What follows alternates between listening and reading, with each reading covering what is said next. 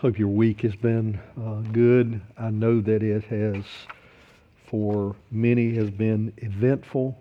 Uh, just this week, recalling here in the life of our church family, Henry's dad had a long-awaited heart surgery and is doing well and hopes to come home this week. We're grateful for that. Blake had his broken foot surgically repaired and is home recuperating, and we're grateful for that and continue to pray for healing for him.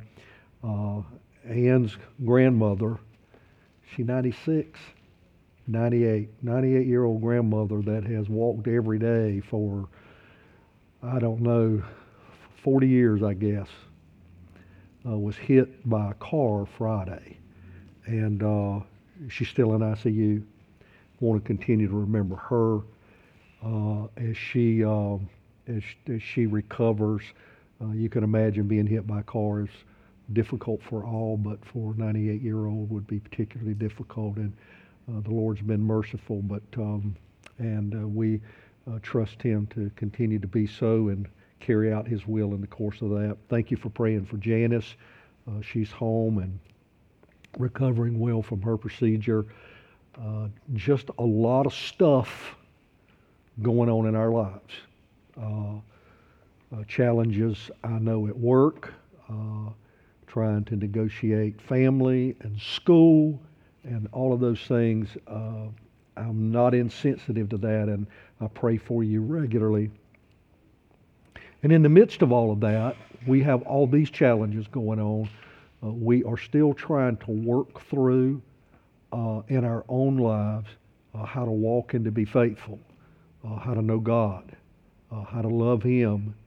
And then we look at our own lives and our hearts and wonder sometimes, do we really love Him? Or is that just something that is said? Just something that we have grown up hearing, or something that we run into when we come here on Sundays and there's this lingering thought about what it is to know and to love God and how to live that out. Our text this morning is Exodus 19. We started there, or actually ended there last week. We want to go back to Exodus 19. While you're finding that, I want you to multitask, and I want you to turn to the 24th Psalm as well.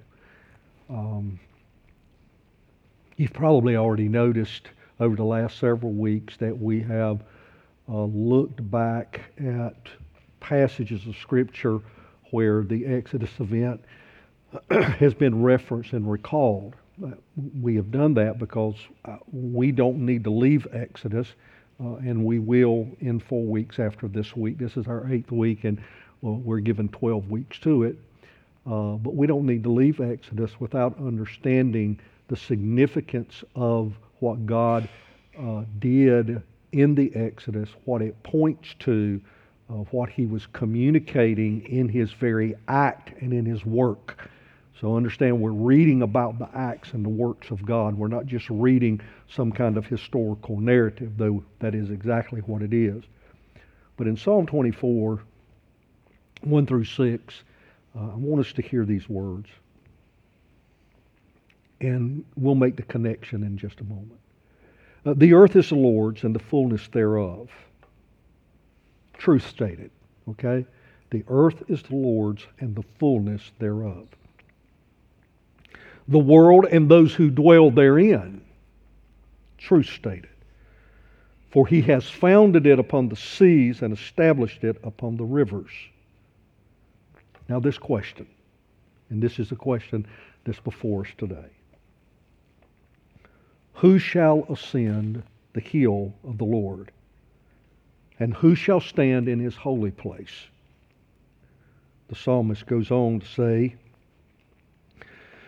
He who has clean hands and a pure heart, who does not lift up his soul to what is false and does not swear deceitfully. He will receive blessing from the Lord and righteousness from the God of his salvation. Such is the generation of those who seek Him, who seek the face of the God of Jacob. I want us to begin here this morning with this question: who shall ascend the hill of the Lord? I may state it a different way, another way. Who will come into the presence of the Lord? There is embedded in this question another question. The question is, who is worthy to enter into the presence of God? Who is worthy to enter into the presence of God? There is that side of the equation. And the other side of the equation is who ultimately will be able to enter into the presence of God. So there's who is worthy and who will. And then for fear of remaining kind of in the hypothetical and miss the very practical and personal implication of this, I want us to pause and ask this question. Who of us will ascend to the hill of the Lord? Not hypothetical then.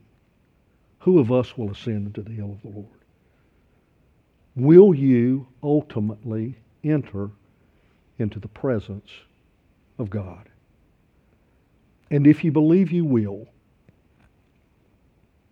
what do you base your confidence on? This is the concern of our text today in Exodus 19. And we stated this each week, that Exodus is not just a great story, not just a historical narrative recorded in the annals of history. It isn't a model of deliverance, as some may think, from physical and psychological oppression and imprisonment. That's not what it is. It isn't a fundamental component for liberation theology, as some have tried to make it. When I say liberation theology, let me tell you what I'm talking about. I'm referring to a strain of theology that took shape in the context of neo-Orthodox Christianity. And it was kind of founded and grounded in South and Central America in the mid-20th century, even before. It was tied philosophically and politically with Marxism and socialist form of government. Pieces of it surface today, I think, even as we look at theological liberals express similar ideas in the context of this wave of Marxism and socialism that's being pushed here in the United States. But nevertheless, that's not what the Exodus is about. The Exodus wasn't about freeing the slaves here in the United States. That's not what it was about. What Exodus is, it is a story of God and how He works redemptively for, among, and through specifically chosen and called out people.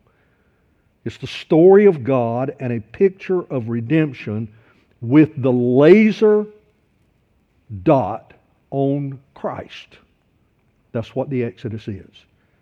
In every act that God does that is recorded in Exodus, the laser is pointed on Christ, to Christ. It's the reason you saw the flow of the service this morning and the flow of the service each week. We begin with acknowledging a holy, a glorious, a righteous, and untouchable God every week. Why?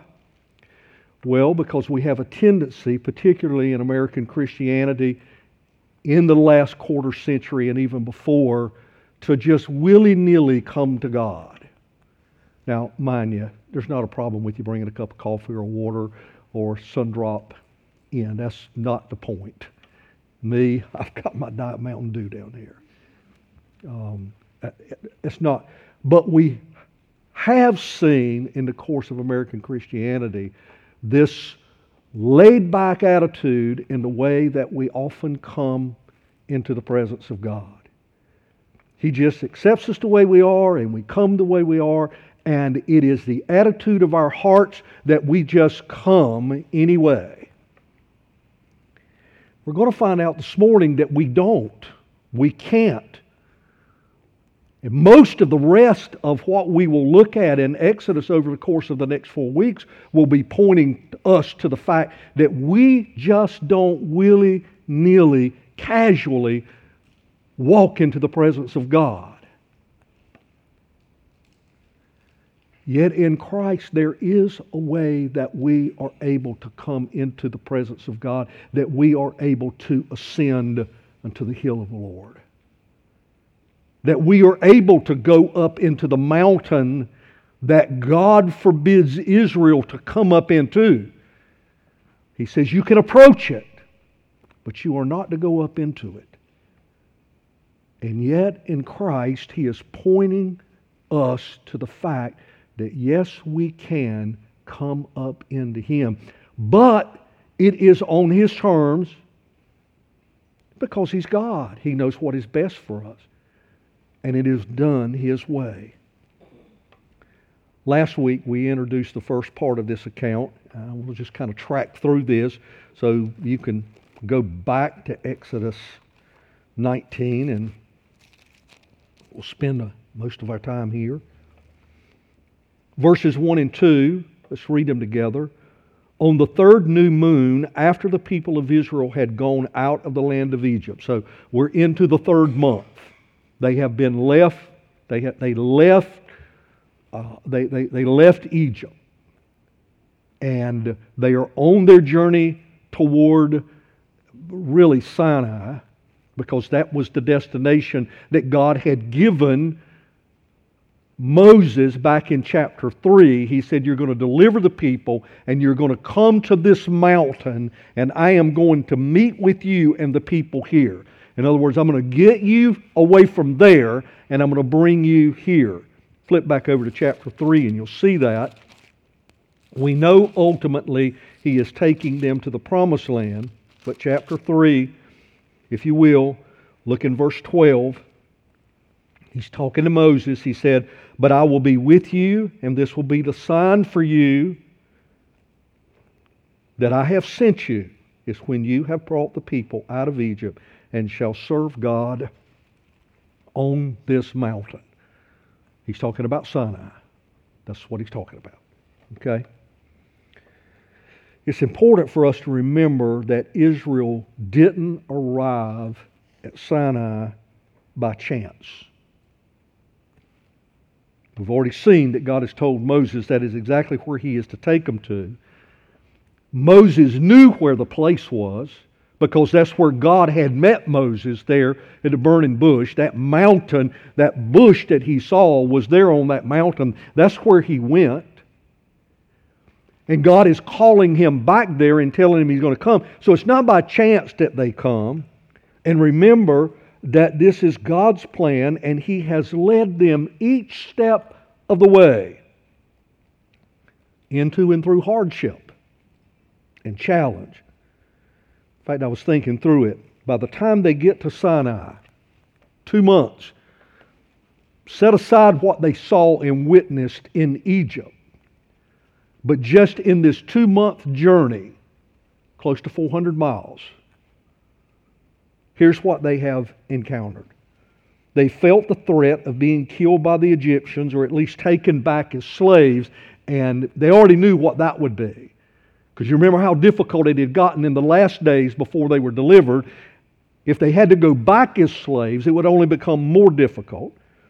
They witnessed their salvation as God held back the water of the Red Sea and allowed them to walk across a dry riverbed. Then they saw the destruction of the Egyptian army by the hand of God. Remember, Israel never lifted a sword in that whole encounter. They faced the prospect of having no clean water to drink at Elim. And what did God do? God made the water sweet. He made it where they could drink it. It was not bitter, but it was purified. That's what God does. Their food supply was exhausted and they believed that they would starve. And what did God do? Well, God gave them manna, bread in the morning, and quail in the evening.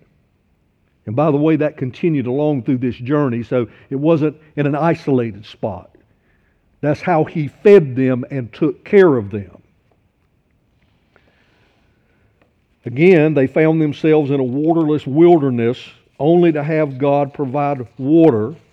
They were attacked by the Amalekites, and Israel prevailed by the hand of God. So these first months have been eventful and memorable, and we know that to be true. You know why?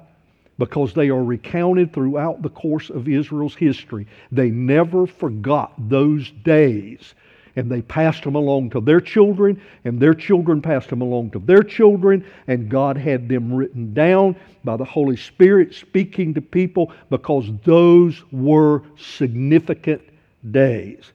And all of that took place in 2 months. Now, I've had some pretty tough 2-month periods in the course of my life. I can tell you that in any 2-month stretch, I have not had all of those things take place within just 2 months. And you've had some tough 2 months too. But I don't think you've had anything that can compare to that. Maybe. But I don't think so. And now they are at their destination, where they'll remain for almost a year. They're at Sinai, and they're going to be there for almost a year. And during that year, they're going to receive the law, and we're going to talk about that next week. Receive instructions on how they are to meet God and relate to them, because remember, this is a new thing. Think back. We're in Exodus. What we have before Exodus is Genesis. And what we have probably in that time during Genesis is Job. And we've looked at Job. We have not seen a group of people come together to worship God. I'm not saying it didn't happen. We just don't have any record of that. We don't have any record of God relating to a large group of people, and we don't have any recollection of God relating to a large group of people that He has chosen. We have seen Him relate to individuals whom He's chosen, but not a nation of people. And that is about to happen, and in the course of that year at Sinai, God teaches them, instructs them, and points them as to how they are to relate to Him, and He demonstrates over and over and over again how He's going to relate to them. It's a beautiful picture, more than just a story. We'll look at this later, but one of the reasons why I mentioned that we just can't willy-nilly, casually walk into the presence of God, because of what we're going to see today take place as they come to this mountain.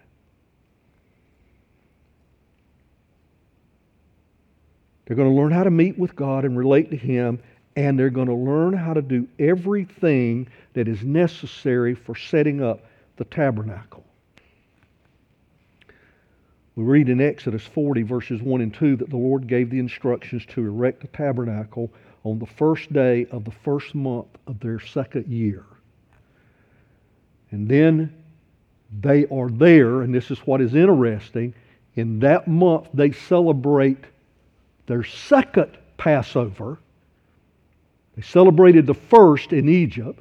They celebrate their second Passover, and shortly after they celebrate that Passover, we find in Numbers chapter 10, in verse 11, in the second year, in the second month, okay, they finished Passover.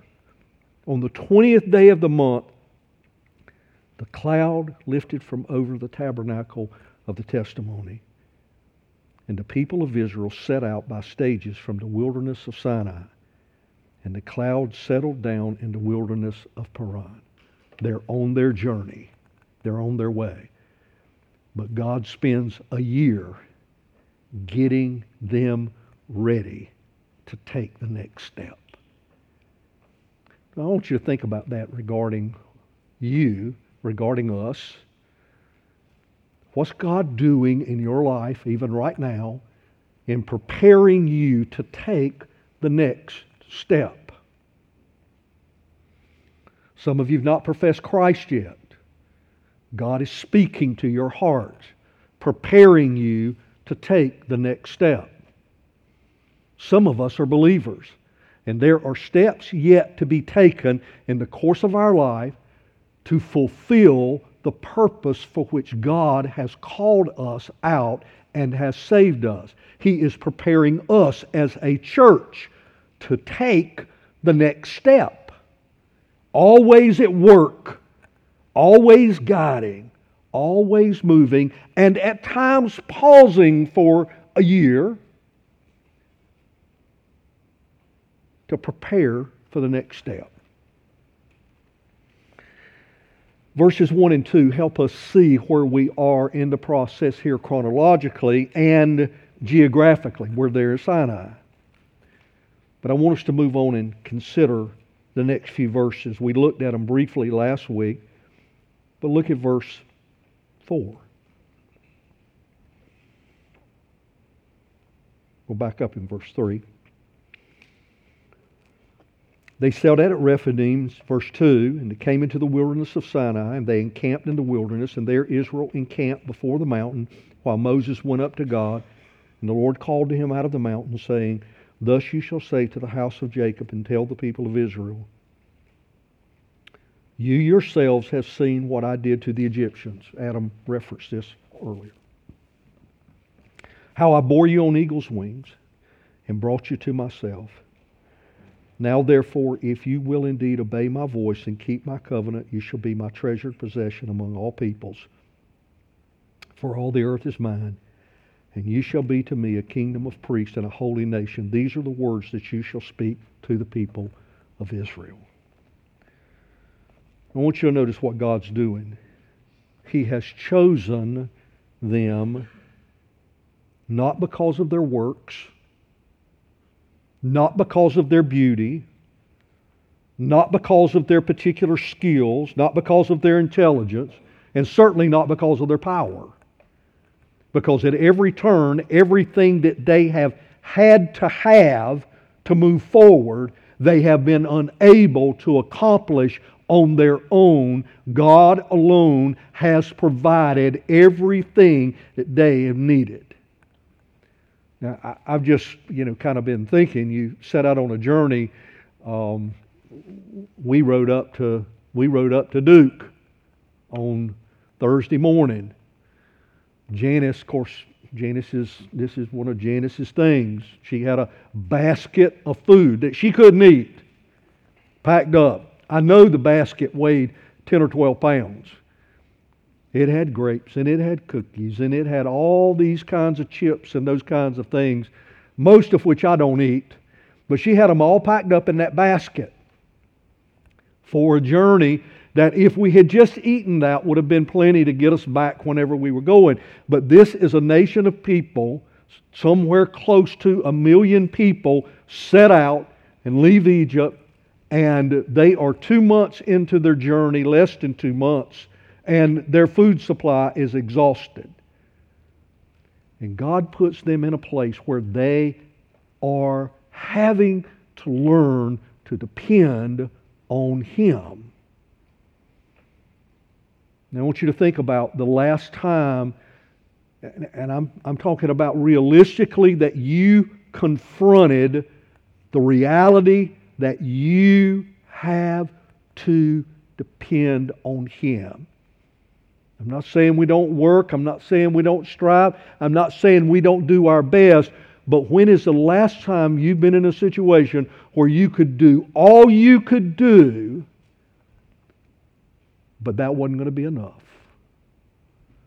Well, that's where they were physically, with their physical needs, but all of that is ultimately pointing to where they are spiritually.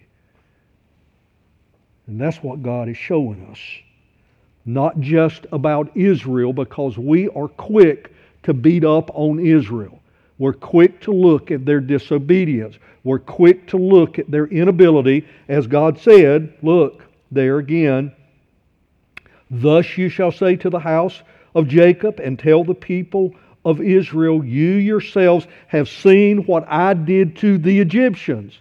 In other words, what He did to the Egyptians, what took place in Egypt, but most importantly, what took place at the Red Sea was a picture of God's salvation. And we look at that and we say that is incredible. And if I had seen that, I would follow God to the ends of the earth and I would never look back. And the whole point that God is making to them and is making to us is that we have seen something greater than the division of the Red Sea. We've seen something greater than throwing a log into water to make it sweet. We've seen something greater than seeing a staff strike a rock in a wilderness and water coming forth, enough water, a spring of water, a fountain of water that will water and take care of the water needs of 1 million people. We can't even get that kind of water supply now in Pender County. And we have all the well drilling equipment and stuff that's necessary, and they're delaying the development around in that area now because they don't have enough water pressure. And yet Moses strikes a rock that provides water for 1 million people.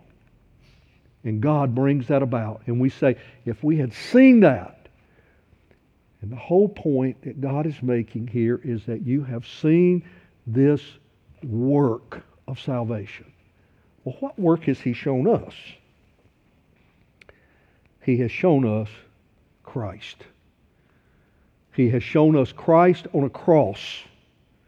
He has shown us, alas, and did my Savior bleed, and did my sovereign die. That's what He has shown us. And that is ever before us. And that is the reason that when we gather, that is most of what we talk about, because God has held that act, His work of salvation, up before us, and we are where Israel was. That's where we are. Do we follow Him? Do we trust Him? He's called on them to reflect on His saving work. Why? Because He wants them to see that everything that He has done has been driven by love, and the proper response back is to do what? Would be to love Him back. Turn to Deuteronomy chapter 6, because I want you to see that Moses is going to... Deuteronomy is kind of Moses' last word before he dies, and last word of instruction before Joshua takes the people into Canaan. Moses is not going to be able to go. It's Moses' last sermon, if you will. But in chapter 6, in verse 4, what we know of and what Israel will come to call the Shema restates what is taking place here in chapter 19. And in chapter 19 of Exodus, God is setting up to communicate with them covenant language, His purpose in covenant, what that means for them. And then in chapter 24, after we finish with the law, then that covenant will be sealed by God. But He is talking in covenant language when He is telling them, follow me, obey me.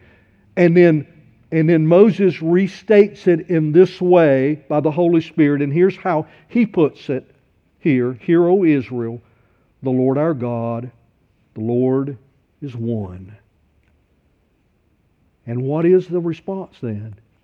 You shall love the Lord your God with all of your heart, with all of your soul, and with all of your might. So what's the response? The response is to love. And what I want us to be careful of here in chapter 19 is to not begin to see what God is doing here as a conditional covenant, and where He makes them His people because they obey Him.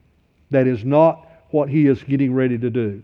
When He is getting ready to show them the law, He is going to show them His heart. He is going to show them the direction for their life, and what He is calling on them to do is the same thing that He calls on us to do. The reason why we press this issue of belief and what it means, He is calling on them to trust Him in every area of their life. And what He is saying when He says there, you shall be my treasure possession among all peoples, for all the earth is mine, and you shall be a kingdom of priests and a holy nation. He is saying you will be fulfilling the purpose that I have called you out for, as long as you are obeying my word. In other words, our loving obedience to God ultimately impacts our witness in the course of the purpose that God has for us. It doesn't change once He has called us out, once He has saved us, once He has justified us, as we spoke about last week. Once He has done those things, it doesn't change that position. But it does impact and affect how our position in Him lives out and carries out the saving purpose and the purpose of His saving work. Let's press on. That's who God is. Okay? So Moses came and he called the elders of the people, verse 7, and set before them all these words that the Lord had commanded him. And all the people answered together and said, all that the Lord has spoken will do. In other words, they make a legitimate commitment. We want to do what you said do. We've seen your salvation. We have seen your acts. We have looked at the cross. And we have said, I want to follow Christ. In verse 9, and the Lord said to Moses, behold, I am coming to you in a thick cloud, that the people may hear when I speak with you, and may also believe forever. Believe what? Believe that He is God. I want you to think about this. God speaking to this multitude of people.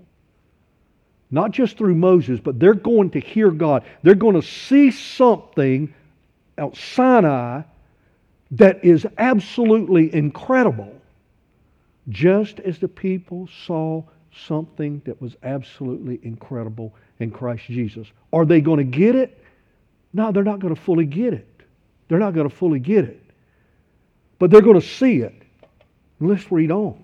It says, when Moses told the words of the people to the Lord said to Moses, go to the people and consecrate them today and tomorrow, and let them wash their garments and be ready for the third day. For on the third day, listen, the Lord will come down. The Lord will come down on Mount Sinai in the sight of all the people. And you shall set limits for the people all around, saying, take care not to go up into the mountain or touch the edge of it. Whoever touches the mountain shall be put to death. And no hand shall touch him. In other words, he will be put to death, but you better not touch him.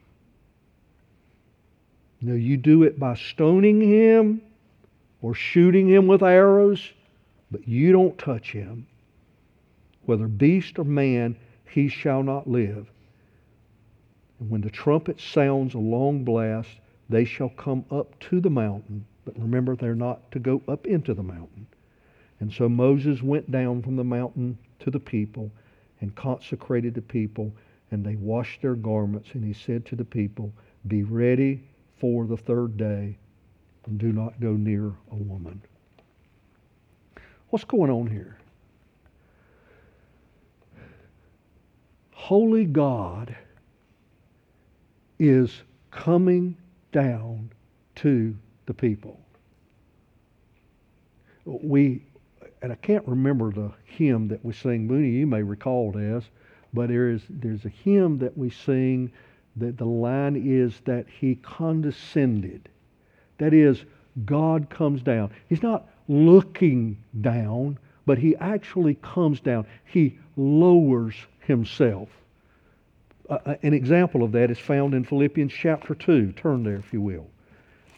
Talking about the Lord Jesus. Philippians chapter 2. Let each of you, in verse 4, let each of you look not only to his own interest, but also to the interest of others.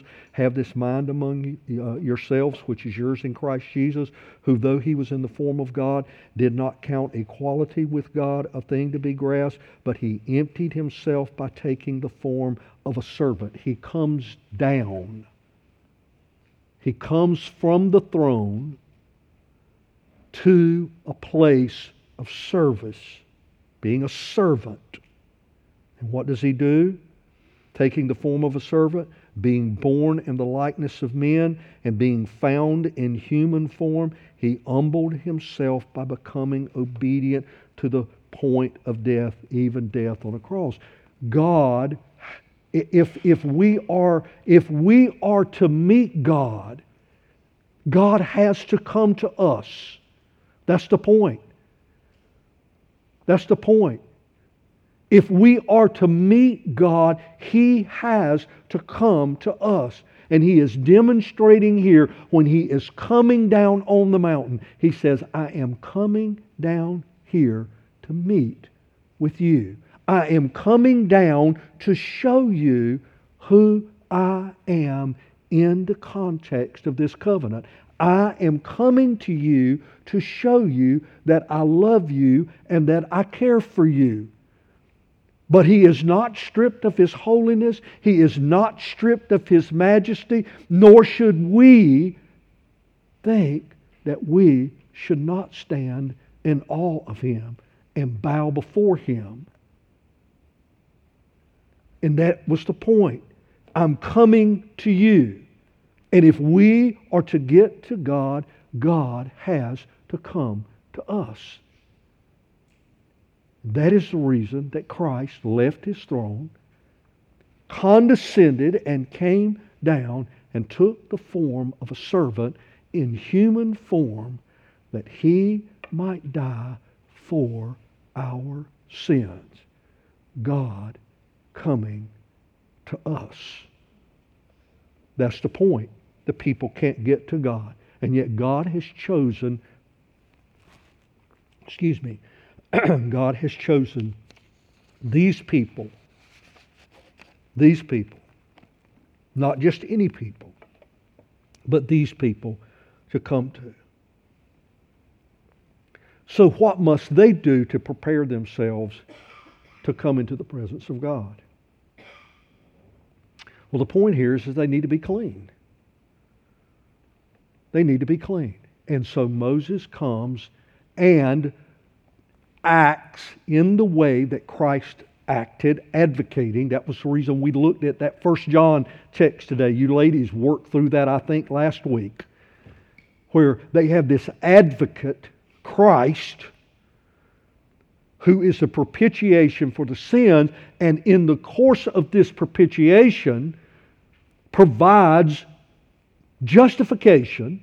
He bears the wrath of God because He is righteous and He can do that. And in bearing the wrath of God, then as we trust Him, He then in turn justifies us with forgiveness in that our sin has been atoned for in His death, and then His righteousness is poured out over us to cleanse us so that we may do what? So that we may ascend into the hill of the Lord.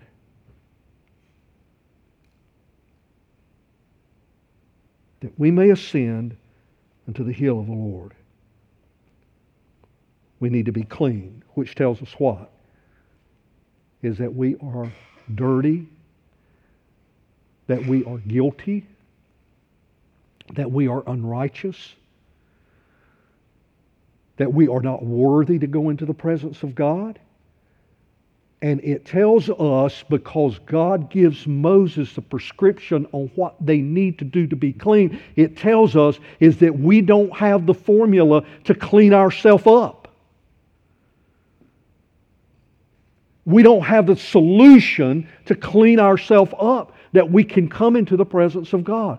I don't have that solution. I wrestle with sin every day, and I don't have the solution for cleaning me up. And you don't either.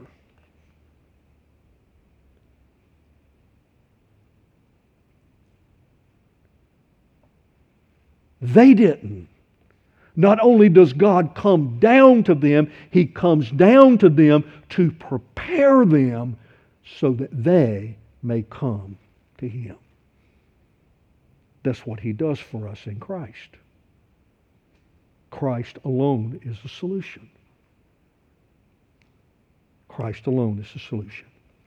Look in verse 16.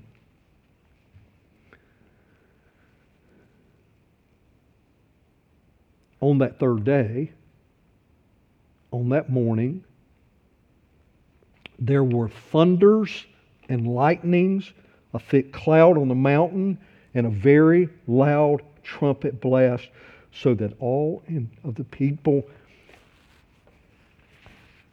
It's hard to figure out how to cover up one of these mics to cough. You can take one away, but it's hard to figure out how to cover it up.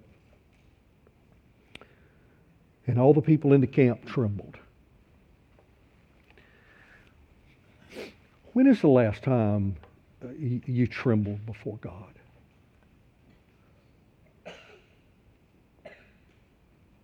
When's the last time you trembled before God? Let me ask you this way. Has there ever been a time in your life that you trembled before God? I wonder. I wonder. I'm not just wondering about you, but I'm trying to think. When is the last time that I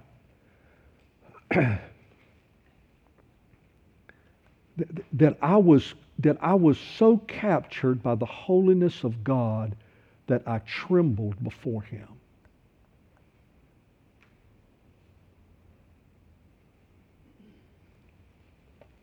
They did. They responded better to His holiness than I have. Then Moses brought the people out of the camp to meet God, and they took their stand at the foot of the mountain.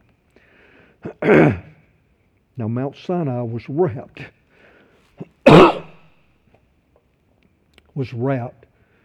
in smoke, because the Lord had descended on it in fire. The smoke of it went up like the smoke of a kiln, and the whole mountain trembled greatly. There's this earthquake, and the mountain is shaking. And the ground that they're standing on is shaking. And this cloud has descended over the mountain. Probably all of us have been up into the western part of the state. Have you ever gotten up there in the morning and looked where a cloud had descended over the mountain? It's kind of eerie feeling, isn't it? It's beautiful. It's glorious. But it's just kind of eerie feeling.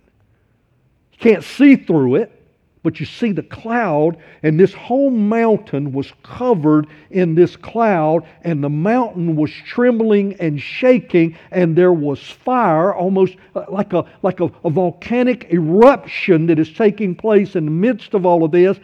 And with all of that going on, there is this blast that comes from this trumpet. And all of this is taking place, and the people are there, and the Lord came down on Mount Sinai, in verse 20, to the top of the mountain, and the Lord called from the top of the mountain, and Moses went up, and the Lord said to Moses, and the people are hearing this. They're hearing God call Moses' name, calling him to come up. And the Lord said to Moses, Go down and warn the people lest they break through to the Lord to look, and many of them perish. And also the priests who come near to the Lord, consecrate them lest the Lord break out against them. And Moses said to the Lord, the people cannot come up to Mount Sinai, for you yourself warned us, saying, set limits around the mountain and consecrate it. And the Lord said to him, go down, come up, bringing Aaron with you, but do not let the priest and the people break through to come to the Lord, lest he break out against them. So Moses went down to the people, and he told them.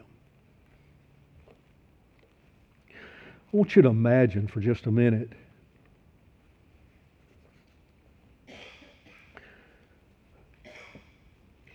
everything that is taking place there. Then think about Isaiah going into the throne room, and it is consumed with smoke. And think for just a minute about Jesus on the cross, and there is this great earthquake. And then track, if you will, for just a minute mentally over to Revelation, where the whole throne room is filled with smoke. It's the glory of God, and it is a place that is untouchable. Unless God brings you in to Him.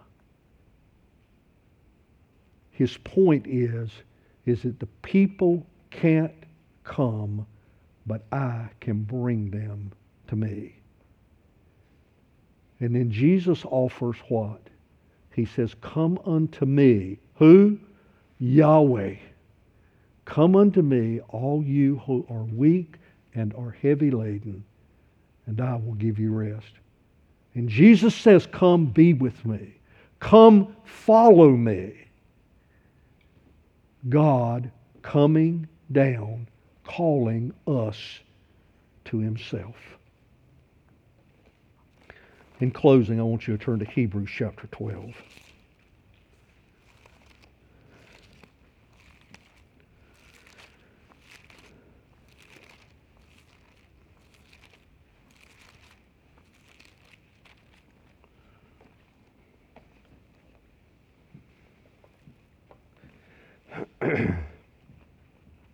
Verse 18.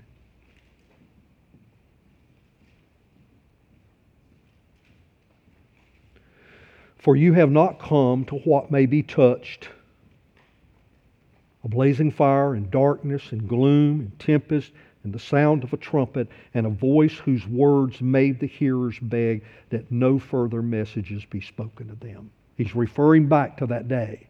That's what he's talking about.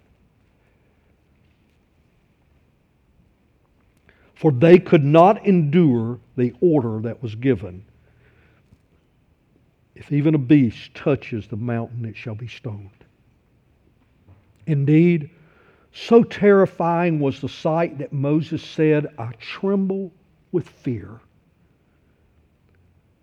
But you have come to Mount Zion and to the city of the living God, the heavenly Jerusalem, and to innumerable angels in festal gathering, and to the assembly of the firstborn who are enrolled in heaven, and to God, the judge of all, and to the spirits of the righteous made perfect, and to Jesus, the mediator of a new covenant, and to the sprinkled blood that speaks a better word than the blood of Abel.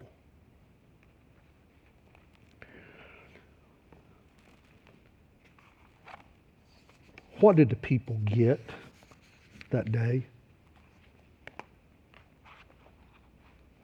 They got God. We sang Christ is our treasure earlier, and there was a reason for that. There is a misunderstanding about who God is that God clears up for us and cleared up for all of us right there in Exodus chapter 19. And that is that God is not a God to be trifled with. He's not a God to be passed off. He's not a God to be patted on the back. That's not who God is. When the presence of God descending upon a mountain causes the earthquake and a cloud covers that mountain and trumpet blasts that cause people to tremble and fall on their face, and when they hear the voice of God, they say, please don't say anything else. Not because it hurt their ears, but because they realized that they were in the presence of holiness, and holiness had come to them. But not just had He come to them, He came for them. And He did not come to them that day to judge them. He came that day to state that they were His precious people because He had chosen them. One of the struggles that we have today is that God is presented in such a way that folks lightheartedly move around Him and flaunt around Him and speak about Him. And God is not to be trifled with in that way. And yet He has condescended to come to us to make us His people. Through who? Through whom? Through Christ Jesus. The treasure that we have is not in the fact our problems go away. The treasure that we have is not that the difficulties that we are dealing with somehow or another just go away. The treasure that we have in God condescending and coming to us is that in His coming to us, He comes to us to give us Himself.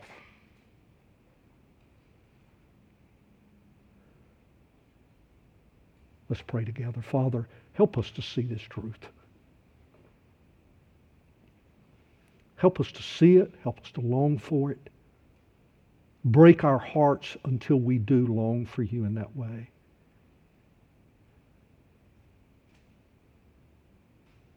Help us to see Your majesty and Your glory. And then help us to see and know the tenderness of Your love toward us, that longs to, through Your word, which is eternal, to deliver us into Your presence, where our joy is made complete and we are filled finally and forevermore because we are with You, Your precious people, that You have declared precious because You have loved us. In Christ's name, amen.